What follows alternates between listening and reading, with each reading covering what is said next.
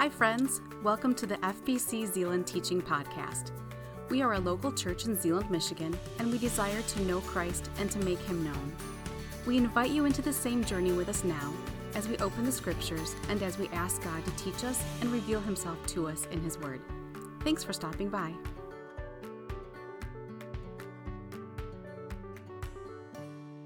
Amen. Well, I invite you to take your Bibles and turn in them to John chapter 10. We're going to get there in just a couple minutes, but again, I want to welcome those of you who are joining us here today for the first time. Maybe you're here to love on one of the kiddos up here, and make sure everybody, you give them a high five or you give them a wave after we are done this morning and just say thank you to them for helping lead us in worship. We are in the season of Christmas, of Advent, and actually we're even in the season of Hannukah this weekend. And so we're going to be talking about some of these themes about Advent and really more about Hannukah today, and looking at what Scripture has to say about this arrival of Jesus and what it meant for the world. We sang a couple minutes ago, here within a manger lies the one who made the starry skies, this baby born for sacrifice, Christ the Messiah. And to our hopes and to our fears, the Savior of the world appears, the promise of eternal years. Christ, our Messiah.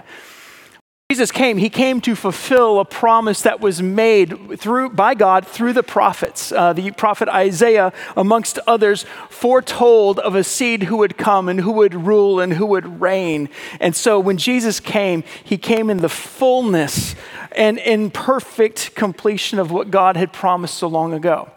Before we talk about Hannukah, this is also the season of Advent within the Christian calendar. Advent has this idea of arrival or expectation. And oftentimes in Advent, you light a candle, the center of the candle, to symbolize Christ. It's called the Christ candle. Depending on your tradition, you might label each one of these candles differently. It might be hope, it might be love, it might be peace, it may be joy. But what I love that ties together both Advent and Hannukah is this increasing lighting of candles, because it's this anticipation that something we are celebrating is coming. In Advent, we celebrate the first arrival of Jesus, our Messiah, even as we wait for his second advent when he returns to this earth. And so in Hannukah, which we'll talk about more fully in a couple minutes, there's actually two traditions for lighting of the lights. One school taught that you would light all 8 candles, and then you would reduce one each day during the 8 days of Hannukah. There was also another school of thought that said you started with one and then you gradually increased. Over the years, the latter one won the battle of how you light the candles at Hannukah. And so in Hannukah, you would light the candles on a menorah. It's called a Hannukah. I'll show you a photo of it in just a couple minutes. But even as we light the candles, we're reminded that Christ has come into the world, that Christ is coming again. And I want to read this scripture for you as we begin. Just hold your finger in John chapter 10. We'll get there in just a moment. When scripture talks about light, I love what we read last week. In the beginning was the Word, and the Word was with God, and the Word was God. He was with God in the beginning, and through him all things were made, and apart from him nothing was made that has been made. And in him was life, and that life was the light of the world. The light shines in the darkness, and the darkness did not overcome it. John chapter 1, verses 1 through 5. Verse 14 says, "The Word became flesh, and he made his dwelling among us. We have seen his glory, the glory of the one and only, full of grace and truth." And then I'm going to fast forward to John chapter 8 before we get to John chapter 10, where Jesus says this. Then Jesus spoke to them again. He says, "I am the light of the world. Anyone who follows me will never walk in darkness, but he will have the light of life." Would you stand with me for the remainder of our scripture reading this morning from John chapter 10? John chapter 10, verse 22 following says, "Then the festival of dedication took place in Jerusalem, and it was winter. Jesus was walking in the temple complex in Solomon's colonnade. Then the Jews surrounded him and asked, 'How long are you going to keep us in suspense? If you are the Messiah, tell us plainly.' I did tell you, and you don't believe, Jesus answered them. The works that I do in my Father's name, they testify about me. But you don't believe because you're not my sheep. My sheep, they hear my voice. I know them, and they follow me. I give them eternal life, and they will never perish ever. No one will snatch them out of my hand. My Father, who has given them to me, is greater than all. No one is able to snatch them out of the Father's hand. The Father and I are one. Again, the Jews picked up rocks to stone him. Jesus replied, I have shown you many good works from the Father. Which of these works are you stoning me for? We aren't stoning you for a good work, the Jews answered, but for blasphemy, because you, being a man, make yourself God. Jesus answered them, isn't it written in your scripture? I said you are gods. If he called those whom the word of God came to gods, and the scripture cannot be broken, do you say you are blaspheming to the one who the Father set apart and sent into the world because I said I am the Son of God? If I'm not doing my Father's works, don't believe me. If I am doing them and you don't believe me, believe the works. This way you will know and understand that the Father is in me and I in the Father. Then they were trying again to seize him, yet he eluded their grasp.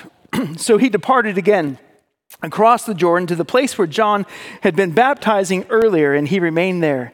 Many came to him and said, John never did a sign, but everything John said about this man was true. And many believed in him there. These are the very words of God. Father, we thank you for today, and we thank you for the chance that we have, the opportunity, the privilege we have, God, to come and to worship. Lord, may the words of my mouth, may the meditations of our hearts be pleasing in your sight this morning.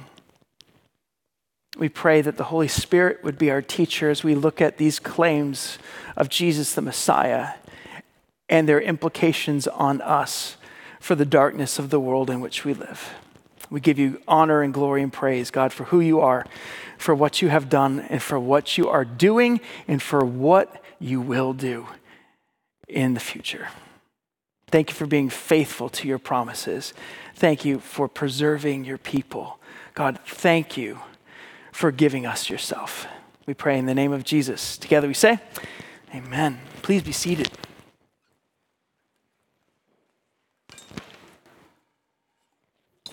So we are talking about a passage here that's perhaps not often preached at the season in which we are in, John chapter 10. But the reason we want to talk about this passage today, as we celebrate Advent, we celebrate Hannukah, is because you'll notice that the setting of this passage actually takes place at a time called the Feast of Dedication, also known as Hannukah, also known as the Festival of Lights. There's also another Hebrew name for it that I can't remember. But this is a feast that is not commanded in Scripture, but we see it practiced by Jesus and his disciples. And it's a feast that stems from an amazing saving act of God. And so we're going to talk this morning about the true miracle of Hannukah. Some of you know the story of Hannukah. Some of you may not have any idea of the story of Hannukah. I'll give you a not short but not super long version of the story of Hannukah. So there's a little bit of history in this because this tells a story. And one Messianic rabbi summed up Hannukah with 3 words, and I liked it a lot. Rabbi Larry Feldman says, if you want to think about Hannukah, think about lights, think about deliverance, and think about dedication. Think about lights, deliverance, and dedication. So that'll kind of form a map for us as we look at the story of Hannukah, and then we look at John chapter 10 in our last few moments. Hannukah is a festival in which it celebrates how God's people, Israel, were delivered. There's actually at least 3 stories of this in the Bible where God miraculously delivers his people. One of them is in Exodus, where Pharaoh is in control. He's large and in charge over the people of Israel, and God leads them out by a strong hand. And God delivers them from slavery to Pharaoh. There's another story that happens, and it's called the story of Purim, or the story of Esther. When she's over in the citadel of Susa, there's a man by the name of Haman who wants to kill all the Jews. And he has his heart set on this, much like Pharaoh had his heart set on oppressing the Jews. In the story of Esther, in those chapters of that book, it describes how God saves his people, and he uses someone like Mordecai and someone like Esther to be his image bearers and to stand for truth and to speak into the culture in which they live. This is a story as well about deliverance, and it describes a time in history around 167 to 164 BCE. 160 years for the time of Christ. So this is something Jesus celebrates, but in all sense of understanding, this festival is only a couple, at most, 160 years old when Jesus was born or so.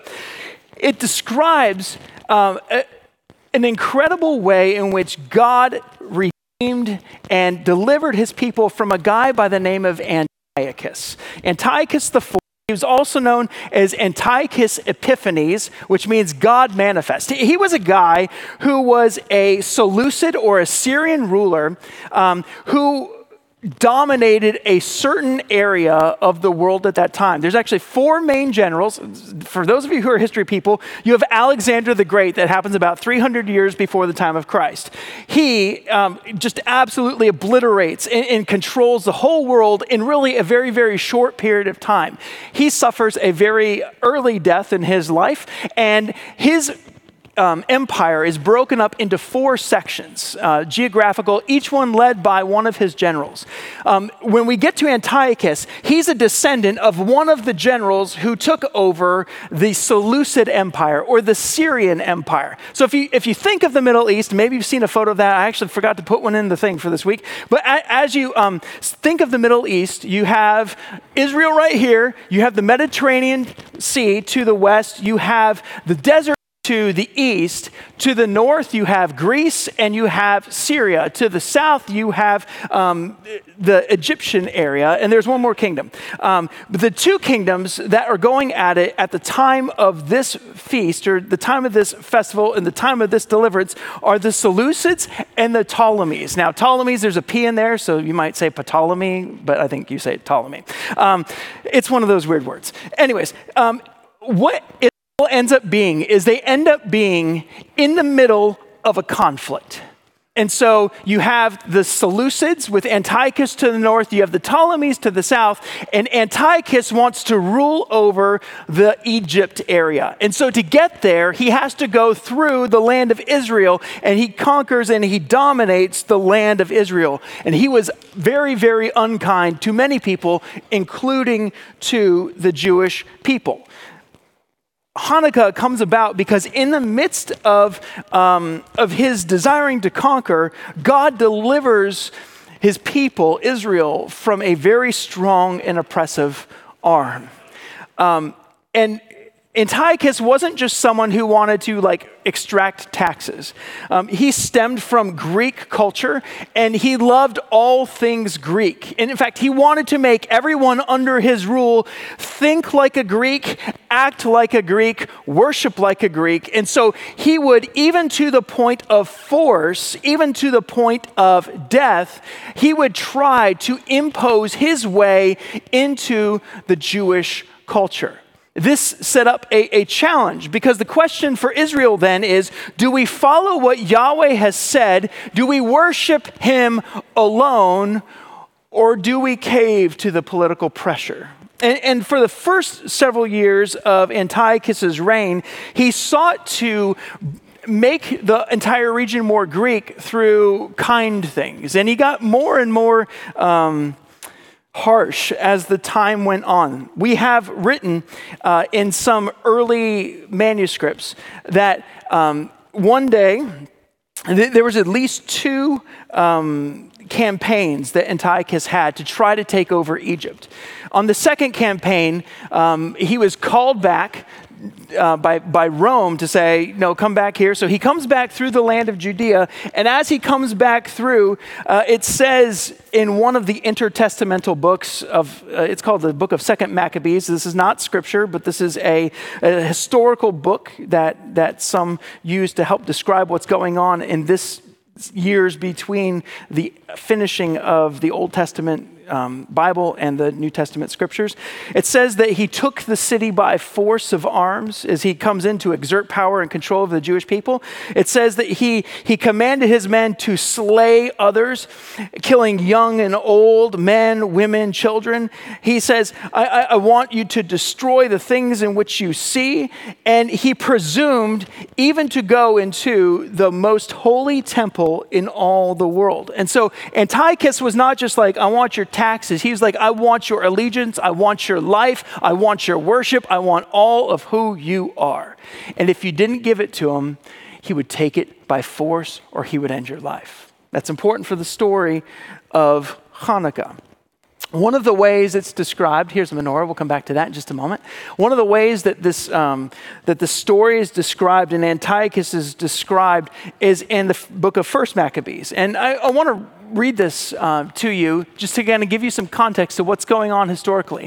It says, moreover, King Antiochus wrote to his whole kingdom that all should be one people and everyone should leave his laws, so all the heathen agreed according to the commandment of the king. Yea, many also of the Israelites consented to his religion and sacrificed unto idols and profaned the Sabbath. For the king had sent letters by messengers unto Jerusalem and the cities of Judah that they should follow the strange laws of the land and forbid burnt offerings and sacrifice and drink offerings in the temple, and that they should profane the Sabbaths and festival days and pollute the sanctuary and holy people, that they should set up altars and groves and chapels of idols and sacrifice swine's flesh and unclean beasts, that they should also leave their children uncircumcised and make their souls abominable with all manner of uncleanness and I can't read it back there, whatever that word is, profanation, to the end they might forget the law and change all the ordinances. And whosoever would not do according to the commandment of the king,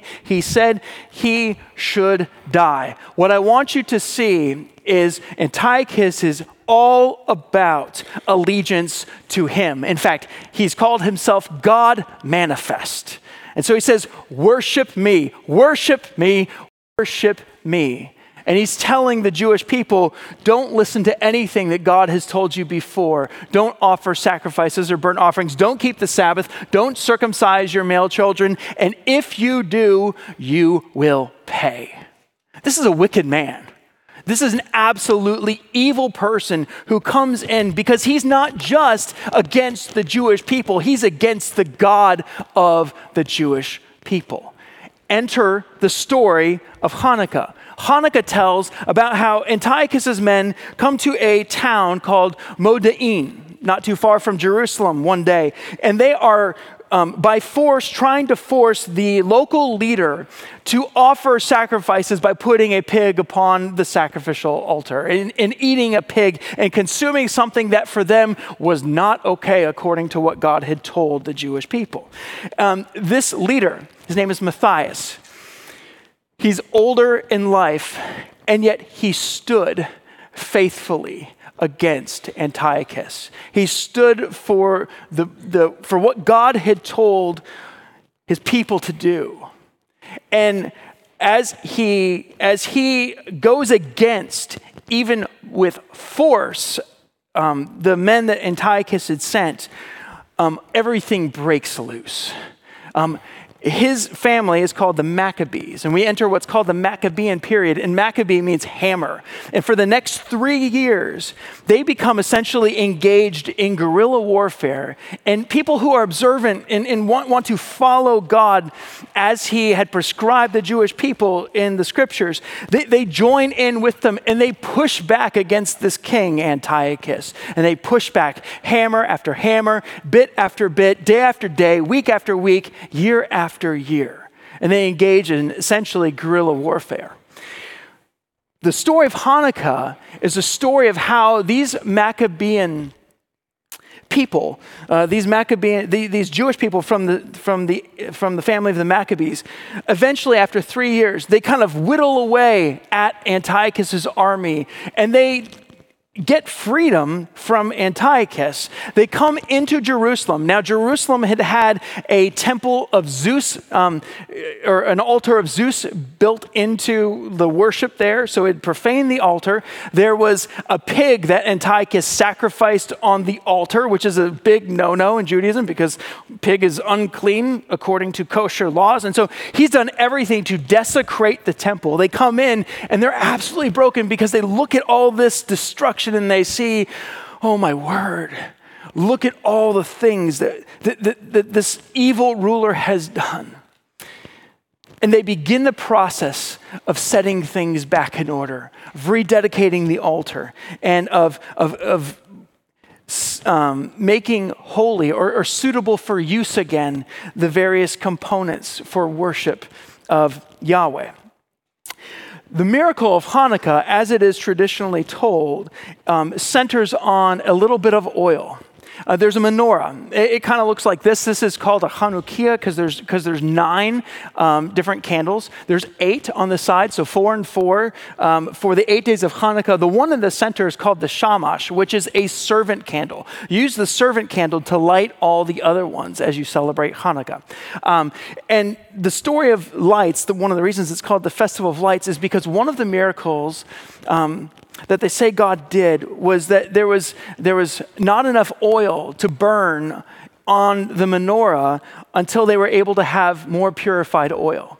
So they take what should have been 1 day's oil and they light the menorah, and on day 2 the oil doesn't run out, and on day 3 the oil doesn't run out, day 4, day 5, day 6, day 7, day 8 the oil does not run out. Now, many scholars call that a legend, and that it very well may be. We don't have record of that in the scriptures, and so we'll take that as it is. But the idea of light permeates Hanukkah because it's a story of how God redeemed his people and how God made a way for them during a very difficult time.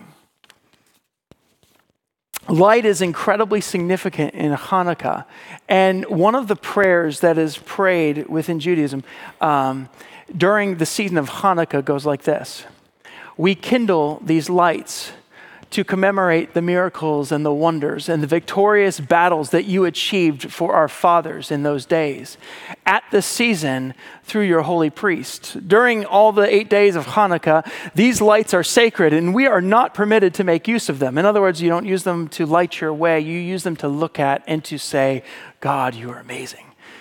These lights are sacred. We are not permitted to make use of them, but we are only to look at them in order to give thanks and to praise your name for your miracles, your wonders, and your salvations. So when Jesus is gathered in John chapter 10 to celebrate Hanukkah, he's gathering to say, God, you have been faithful. Father, your wonders, your salvations, your name is to be praised. And he does this in John chapter 10. He does this after he's declared something very important that I read to you earlier. In John chapter 8, you don't need to turn there. Jesus declares, I am the light of the world. Whoever follows me will not walk in darkness, but they will have the light of life. So he comes, as we sometimes sing, light and life to all he brings. Jesus is all about life, and he's all about bringing light to a situation and light to the lives of his people. And so we come to the season of Hanukkah, and if you're in a Jewish community, you will often see the Hannukah visible from the road. It's typically put in a place that's nearby a door, nearby a window, something that can be seen. And as you go through and you light these lights, you're blessing God for his deliverance. You're blessing God for the miracle of how he preserved the light during that time back in 164 BCE. And this happens right around this time. It's Antiochus takes down the altar, or desecrates the altar, on 25 Kislev, which is right around this time of the year. And 3 years to the date later, they reconsecrate the altar under the Maccabees. And they say, we are here to proclaim the name of Yahweh. That's kind of the story of Hannukah in a medium time frame. Some of you, that's not medium. That's okay. As we think about this, though, this sets a context for what Jesus is doing here. He's talking with the religious leaders. And Hannukah was a season, one scholar puts it this way. He says, Hannukah is a season where the Jewish leadership was considered a little bit suspect. And the reason they would reevaluate the Jewish leadership is because when the whole thing of Hannukah went down, there were even priests, some historical books tell us that priests would go from offering something before Yahweh, and then they would go engage in some sort of pagan thing, and then they would come back and do something else. And in other words, there was not a priesthood at the time of Antiochus that was set on honoring God. And that was a problem. And so this kind of idea permeates a little bit of what happens even as Jesus is walking in Solomon's colonnade, because he's at a time here where the religious leaders are fairly political. There are some who are siding with Rome and just wanting to stave away and keep the Romans from coming in and messing with Jewish customs. Jesus calls out some religious leaders and he says, I would like, you tithe your dill and your mint and your cumin, but I'd rather you do justly and you love mercy and you honor God in everything you do. Like, Jesus is all about the heart issue, and there's a lot of leaders at Jesus' time and before who didn't have a heart that followed God. So Jesus is walking during the Feast of Dedication, and he's walking, verse 23 says, in the temple complex in Solomon's colonnade. Here's what this looks like. Here's a model of the temple from Jerusalem. You have the temple in the very center, and you have Solomon's colonnade, which is on this side. It's on the back side. It's all those big pillars. There's actually pillars on several sides because those would provide shelter during the winter seasons. Yes, sometimes it even snows in Jerusalem, and yes, it can get cold. So Jesus is walking over there, and there's people who come up to him. There's Jews who surround him. That idea of the word surround there means to close in on him. These are people who are not necessarily his friends. They're people who are wanting to understand who he is, but they really don't like Jesus because he's teaching things that they're like, hang on a second, what are you doing? And we'll see that in the context here. The Jews surrounded him and they asked him, how long are you going to keep us in suspense? If you are the Messiah, tell us plainly. Now, Jesus has already had moments in which, in his ministry, people have tried to kill him for what is called blasphemy. And that's claiming to be God when you're not God. At least once already, people have tried to stone him for this. But you have this problem because Jesus is doing amazing teaching. Like the way that Matthew's gospel describes it is that people heard him teach and they're like, this is different. He has an authority. He has a standing that our teachers don't have. Not only that, he's doing amazing works. And they say to him, if you're the Messiah, tell us plainly. Jesus says in verse 25, I did tell you, you don't believe. So the problem is not with Jesus' declaration about himself. It's that they're not willing to receive what he is saying, and even more what he is doing. And that's going to come into play here. Jesus answered them, the works that I do in my Father's name, they testify about me. He says, but the problem is that you don't believe because you're not my sheep. He says, my sheep, they know my voice. I know them. They follow me. And if you think about a sheep and a shepherd, when we were in the Middle East several years ago, we were at a Bedouin camp, and the Bedouin leader, he calls up to the rocky crags, which were just above where their tents were. And all of a sudden, over the course of the next couple minutes, as he's doing this certain call, you have sheep and you have goats just like making their way, coming down the mountain, because sheep know their shepherd's voice. And multiple times in the scripture, God talks about the importance of shepherds. He actually describes religious leaders as shepherds. He describes kings like David who become shepherds. Moses becomes shepherds because they're there to shepherd and to care for and to guard and to watch over. See, the thing about sheep is that sheep, they're not dumb, but they're dumb. Okay. They don't always think about things. I've told you this story before. My dad had a couple sheep growing up in Western New York, and Dixie, Trixie, and Dickie were their names. And one of them always loved, I think it was Dixie, always loved to lay on top of the blacktop road. You know, they're out kind of near Lake Ontario, so there's not a ton of traffic, but I'm like, goodness gracious, you want to lay on top of the blacktop road? What happens when that truck, that farming tractor comes by and goes, boom, you've got mutton, I suppose, and you have a good dinner. Sheep aren't dumb. They just need a shepherd. And he's saying, you're not my sheep. You don't know my voice. He says, but my sheep, they hear my voice. He says, I know them. When he says, I know them, he's talking about intimacy. A good shepherd cares about his sheep. He cares about every single one of them. He cares for them. He leads them to water. He leads them to pasture. He is for them. He provides for them. It's why the psalmist in Psalm 23 says, the Lord is my shepherd. One translation says, I shall not want. You could translate it, I lack nothing. Because he knows what it means, that a good shepherd knows how to take good care of his sheep.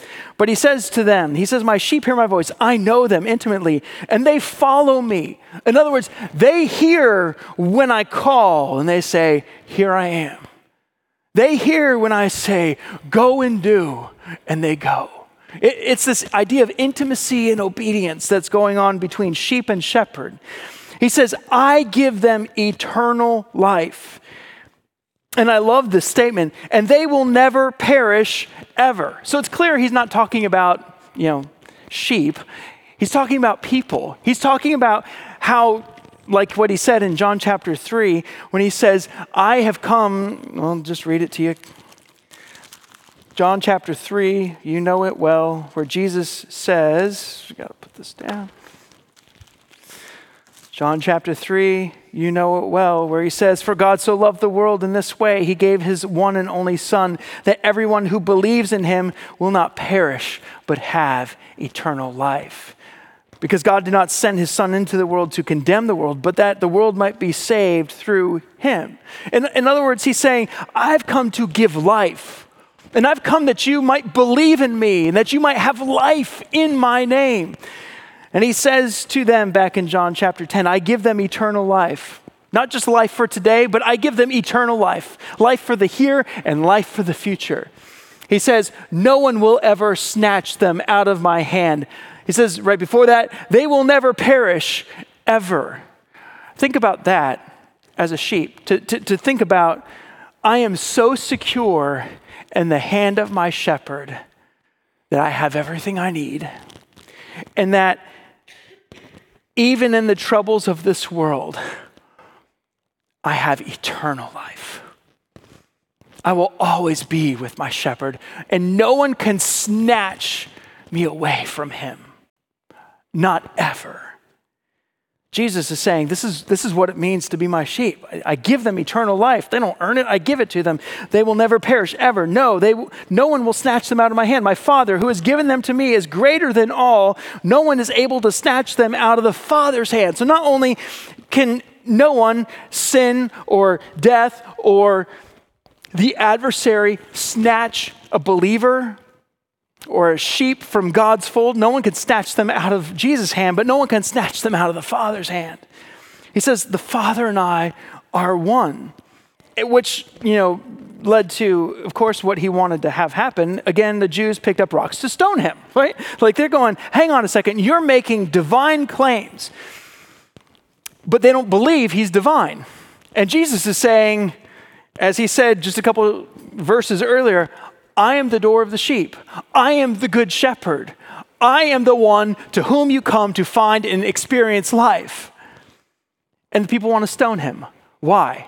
not because of what he said, because of what he said, not because of what he did, but because they didn't believe that what Jesus said and what Jesus did were actually God working on behalf of himself for the benefit of humanity.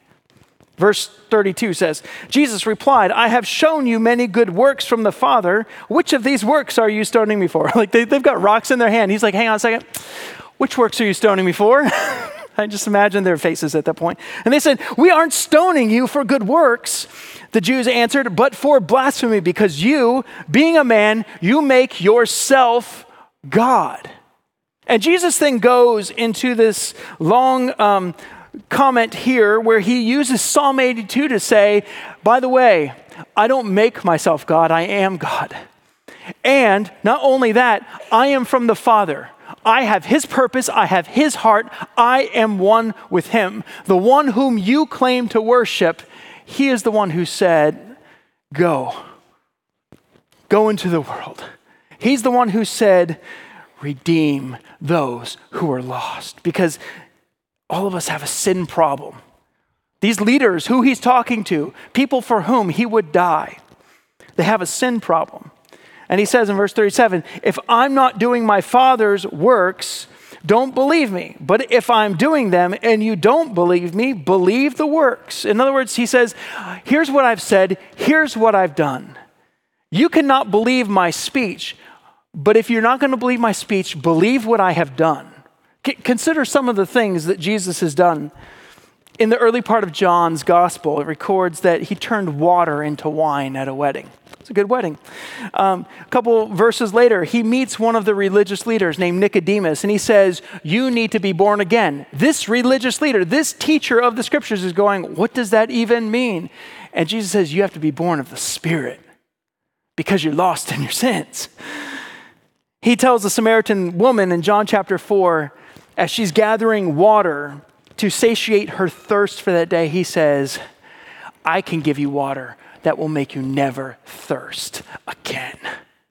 Incredible story of how he tells her everything that she's doing in her life, and he offers her hope in him. A couple of chapters later, there's the son of an official who is sick, and Jesus heals him. There's a paralytic who is raised up to walk. Someone who hadn't walked for 39 years, I think it was. And Jesus says, pick up your mat, walk, let's go. You have the story where Jesus feeds 5,000 people from a small little bit of food. And there's even leftovers. Who doesn't like leftovers, right? You have the healing of a man who was born blind. This is a person who everybody knew who he was. And they're like, how is this possible? And they're trying to figure it out. They see the miraculous signs, and yet they don't believe. And that's Jesus' point. He says, believe what I'm saying, but even more, believe the works. You can't separate the word from the work. In fact, if you've got the word and you don't have the work, then I'm not from God. Then I am not sent here by the Father. But if I am saying this and I am doing this, believe the works. He says it this way. But if I'm doing, this is verse 38, but if I'm doing them and you don't believe me, believe the works. This way you will know and understand that the Father's in me and I in the Father. Then they were trying again to seize him, yet he eluded their grasp. That, of course, is not the end of the story. He departs from the area of the temple, and he goes over back to Bethany, and many believed in him. This idea of belief is so core to John's gospel. To believe means to place all your trust and all your hope and all you have upon the person and the work of Jesus. This is what the people missed. And here's what I love. Dr. Arnold Fruchtenbaum puts it this way. He says, the real miracle of Hannukah is this. God became a man to die for mankind so that those who believe can receive salvation.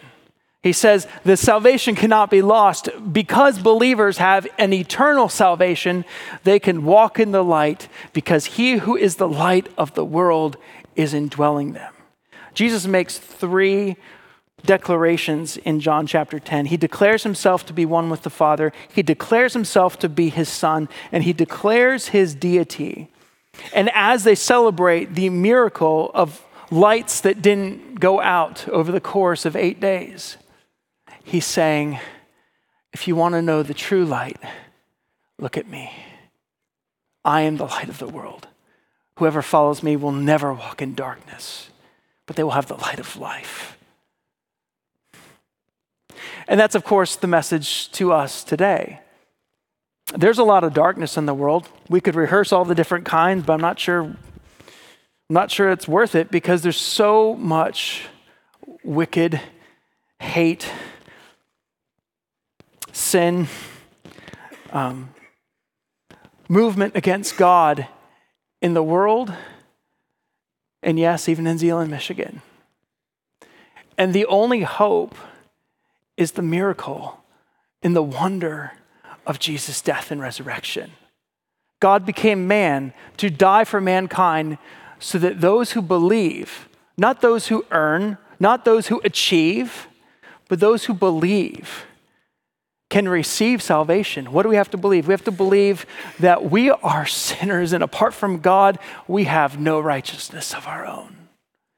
And we have to believe that Jesus' death and his resurrection paid for our sin, making us right with God. And that by believing in Jesus and in Jesus alone, we can have life in his name. It's not our church attendance that gets us into heaven. It's not our good works that get us into heaven. It's not what family you were born in that gets you into heaven. It's not how many good and charitable things you do that gets you into heaven, that gets you walking with God. It's believing that apart from him, you can do nothing. And ironically, or maybe gratefully, the same thing that enables us to receive the gift of God's eternal life, namely belief in Jesus, is the way he calls us to live every day. Dr. Fruchtenbaum, by the way, that's just an awesome name. I love saying it, Fruchtenbaum. He's a Messianic Jew. It's really incredible stuff if you ever want to read some of his stuff. He says, this salvation cannot be lost. If you're a follower of Jesus here today and you're struggling with whether or not God is able to keep you and to save you, you're struggling with, well, I put my faith in Jesus back then, but I don't know about today. Can I just say, if you're his then, you're his now. You don't have to worry about your eternal security. Why? The Father has you. Jesus, he has you. He says, no one can snatch them away from my hand. No one, not anyone, ever. What incredible joy this Christmas, right? You don't have to worry about your salvation. If you have professed Christ as your Lord and the Holy Spirit has come into your life, oh man, you are forever kept by God. But we also have this incredible privilege, being kept by God and having a righteousness that is not of our own. I love the way Dr. Fruchtenbaum says it. He says, because believers have an eternal salvation, they can walk in the light. In other words, we can walk after God because he who is the light of the world is indwelling them. If you're a follower of Jesus here today, you are sealed with the Holy Spirit, who is the Spirit of truth, who leads and guides his people into all righteousness. And what I mean by righteousness is he is the one who guides us by his word and who guides us by the Spirit within us to know what is right, and not only that, to give us the power to do what is right. Because Jesus did not leave with just, I am the light of the world. In Matthew's gospel, he says, you're a light. A city on a hill cannot be hidden. Neither do people light a lamp and put it under a bowl. Instead, when you light a lamp, you put it on a stand. It gives light to everyone in the house. And he says to his disciples, in the same way, let your light shine before men, that they may see your good deeds and that they may praise your Father in heaven. Light, deliverance, dedication. This idea of deliverance, the story of God saving his people, from a person called Antiochus, but the story really of God saving his people from sin and death through the person of Jesus. This idea of dedication, it's called the Feast of Dedication, recalls how the Maccabees said, God, we will stand for you, we will speak for you, we will live for you in the culture in which you have placed us. And friends, we live in a dark culture, but if you're a follower of Jesus, you've been placed here. You've been placed here. I've been placed here to let our light shine before men, that they may see how we live and praise our Father in heaven. Not only that, this idea of dedication, or this idea of light, going back to the photo that I showed you of the Hannukah, there's 4 candles on this side, 4 candles on this side, and a servant candle in the center. One Messianic rabbi pointed this out. I thought it was a neat analogy. All the lights are lit by the servant candle. All the 8 lights are lit by that servant candle. When Jesus came, he says, it says in Philippians chapter 2 that he took upon himself the very nature of a servant, being made in human likeness. He humbled himself. The only way our light shines as his people is to allow the servant candle to light us and to live through us. The point is this. There's a lot of good works you and I could try to do, the acts of charity. The best thing we can do is we can go to God and say, God, how would you have me shine for you in this conversation, in my family? When I have workmen come into the house to fix something, when I go into the workplace, when I go into school, God, how would you shine your light through me? And a couple just comments on how we do that. The first is to allow God's light to shine through us. It's very, very helpful if we know the word of God. The psalmist says, your word is a lamp to my feet and a light to my path. We engage God's word because it's God's truth, not my opinion. One of the things we can do as believers, open it regularly, know what God has said, and rightly understand how God wants us to live in light of what he has said. The second is know that you're not alone. Know that you're not alone. The Holy Spirit, I've said this about 3 or 4 times now, repetition I hope is helpful. The Holy Spirit is with you to shine the light of Christ through you. He's the Spirit of truth who leads and guides us into all right things. Walk with him. The final thing is know that you're not the only light that shines.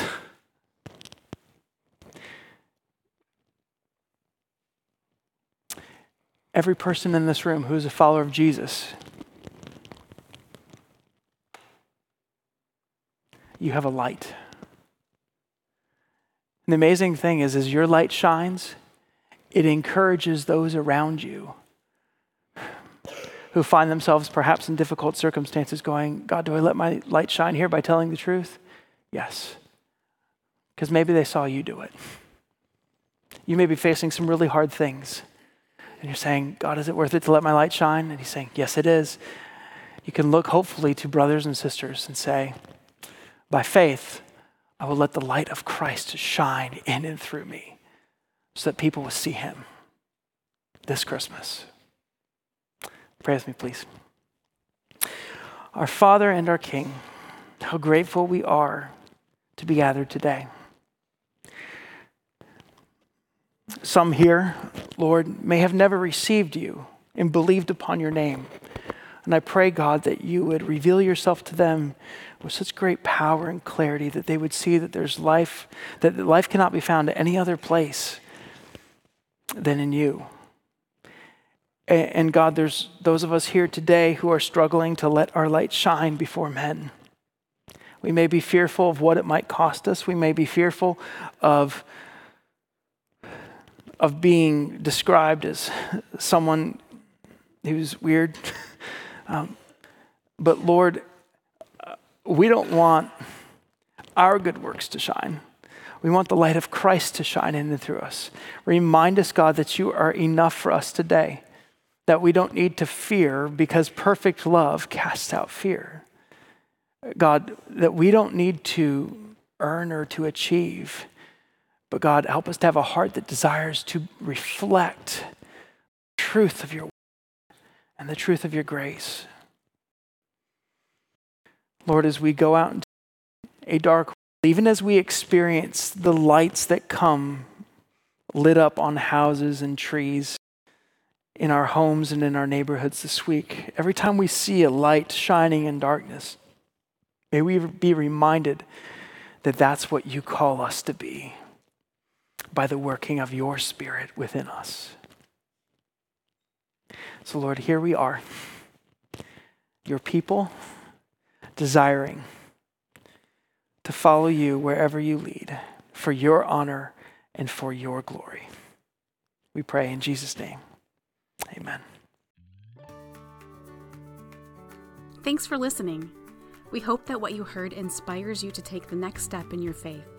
If you have questions about this message or would like more information about our church, we invite you to check us out at fbczealand.org or call us at 616-772-4377.